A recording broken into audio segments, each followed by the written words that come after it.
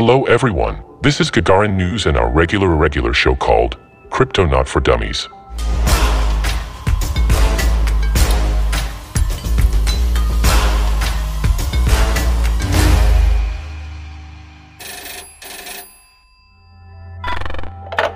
Hello. Why is proof of stake better than proof of work? In short, proof of stake gives more security at the same price. And here I suggest elaborate on this issue as Vitaly Buterin did in his article, when comparing PoS and PoW. Put them side by side and see how much it costs to attack a network per $1 per day in block rewards. With proof of work you can rent processing power, in other words, the graphics processing unit, GPU, quite cheaply, and so the cost of the attack on the network is the cost of renting the GPU to outrun the already existing miners or already existing GPUs, as proof of work involves GPU-based mining, which was actually the original way of mining, and ASIC miners emerged later. ASIC as an acronym means essentially a processor designed for a specific application.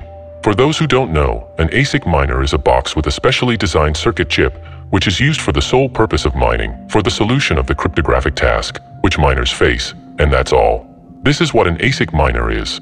In fact, the emergence of these ASIC miners is also the flip side of our industry. While graphics processors are affordable, the situation with ASIC miners is a little more complicated. That is how the market works. There are manufacturers of these ASIC processors and they are constantly developing new types of processors with higher processing power. By creating these processors, especially the new generation, they are very much increasing the complexity of mining in the network. And as we remember, the chance to mine a block in the network, let's say Bitcoin in general, in proof-of-work network is equal to the processing power of the entire network divided by the processing power of your worker, miner, node, etc. So, we join pools, because a pool of miners have more chances to mine a block than a single miner with one worker, one miner. So, the ASIC processor manufacturers make new processors, create them, produce them, and launch them on the market to mine at their facilities. They control a larger fraction of the processing power and, accordingly, get a larger percentage of the network rewards, which are paid to miners. Then they release these ASIC processes on the market when they already have new processors. That is, when the profitability of these new ASIC processors drops, they debut them to the market, where they are bought up by hundreds of CIS miners. To sum up our comparison of PoS and PoW algorithms in terms of how much it costs to attack a network per $1 per day in block rewards, we should understand that for every $1 of block rewards, miners have to spend about $1 in costs. If their expenses are higher, miners will drop out. And if their expenses are lower, they have a chance to gain high profits. Thus, attacking the network requires temporary costs of more than $1 per day, and only for a few hours. So, the total cost of the attack would be approximately 26 cents, provided that the attack lasts about 6 hours. Potentially, the attack may be reduced to zero as the attackers get a block reward. With ASIC-based proof of work, things look a little different. An ASIC is a capital expense. So, when you buy an ASIC you expect it to be useful for about 2 years until it wears down or becomes obsolete. Obsolescence means that its profitability drops to some critical values. In addition, if the blockchain community undergoes a 51% attack, the community will certainly respond to the attack and change the PoW algorithm, and your ASIC will lose its value. On average, mining is about 1/3 of ongoing costs and about 2/3 of capital costs. Hence, $1 of reward per day requires the miner to spend approximately 33 cents, approximately 33%, on electricity and maintenance, and 67% of the capital cost will be spent on your ASIC. Assuming that the ASIC service life is approximately 2 years, we can determine that the total cost of the attack will be approximately $486 and 67 cents plus 8 cents for electricity and maintenance. The total cost would be approximately $486 to $487. However, it is worth noting that ASIC ensures a higher level of security due to their higher cost and higher level of centralization. But since the barriers to entry are higher, this respectively acts as a deterrent. What is proof of stake? Proof of stake consists mostly of capital costs and staked coins. The only operating costs are the cost of running a node. The question is, how much capital are you willing to lock up to get $1 reward per day? With PoW and ASIC processors, the value of your staked coins doesn't depreciate. When you are done with staking, you will get your coins back, which you can immediately sell after a short lockup. Consequently, in the case of proof of stake, participants should be willing to incur much higher capital costs for the same amount of reward. Let's assume that a 15% return in rewards is enough to motivate people to stake.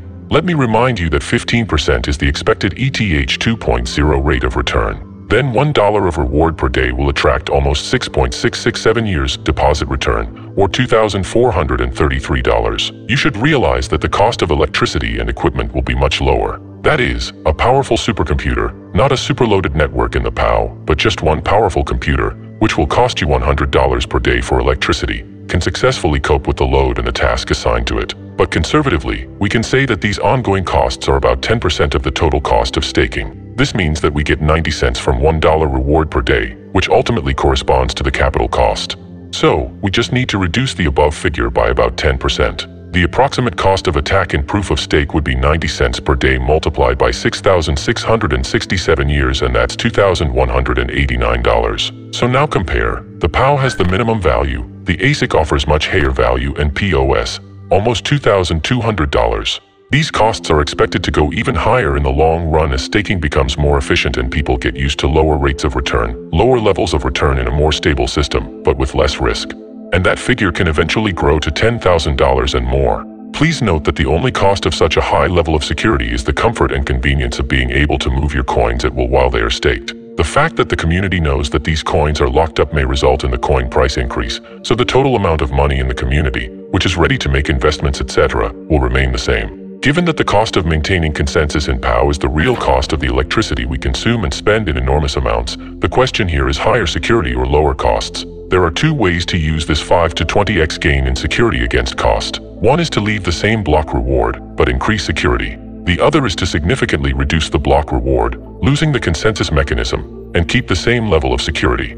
It all comes down to a question of more security or less expenses. Please note that there are two ways to leverage this 5 to 20x security gain for cost. One is to leave the block reward on the same level, but increase security.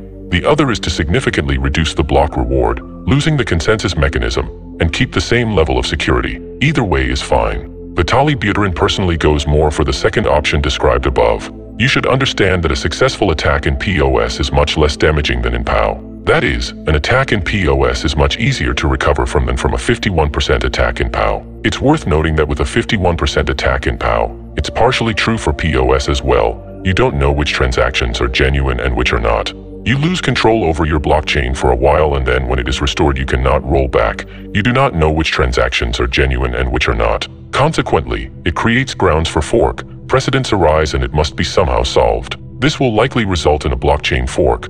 Part of your community will separate and will do their own things.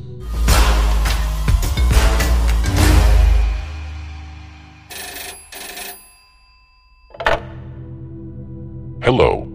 What is more decentralized, PoS or PoW? This is also a great question. GPU-based PoW is not that hard to get. As we said earlier today, renting GPUs is not that difficult. You pay for the rental time. You don't have to incur any capital costs like you would if you bought an ASIC miner, for example. GPU-based mining largely fails on the attack protection criterion that we mentioned today. ASIC-based mining, on the other hand, requires a capital investment of millions of dollars, and if you buy an ASIC from others, the production company usually gets the best part of the deal. It's also the right answer to the common concern that PoS makes the rich become richer. ASIC also makes the rich become richer. And we really need to look at this issue a little bit differently. That is, at least how easily we can recover from a 51% attack. This is really no joke, because such an attack can put the protocols on the verge of its existence. That is, you will lose everything you have completely or partially. But PoS requires less minimum to stake than buying an ASIC miner, which makes it more affordable to average people. In addition, PoS is more censorship resistant. GPU mining and ASIC mining are both very easy to detect. How can the government detect it? They may check the electricity consumption, determine places with high or increased electricity consumption, and just come to there, and you can physically affect your decentralized network. On the other hand, you can do PoS staking on a regular laptop or even using a VPN. They are impossible to compare in terms of technical thresholds of entry. And now a word or two in defense of PoW. What are the possible advantages of PoW? There are two main advantages. The first is that PoS is more of a closed system, which leads to higher wealth concentration in the hands of existing rich people. With PoS, if you have some coins, you can stake them and get more of these coins. With PoW, you can always earn more coins, but you always need some external resource for that, primarily financial. Consequently, one may argue that in the long run, coin distribution with PoS risks becoming more and more centralized and concentrated. And the main answer to this is that in PoS, rewards in general, and hence, validators' income, will be quite low. In ETH 2.0, validators' revenues are expected to be about 0.5 to 2% of the total ETH supply, and the more validators stake, the lower interest rates they get. Hence, it will take more than a century to double the concentration level of these coins in staking, and at such slow time scales other pressures, such as people intending to spend their money, donate to charity or distribute among their children, will probably prevail. And the last argument is that PoS requires weak subjectivity in contrast to PoW. This was our irregular show called Crypto Not For Dummies. I am Dr. Smartcontract. Don't forget about the contest. Subscribe, hit the thumbs up and hit the notification bell. See you soon, guys.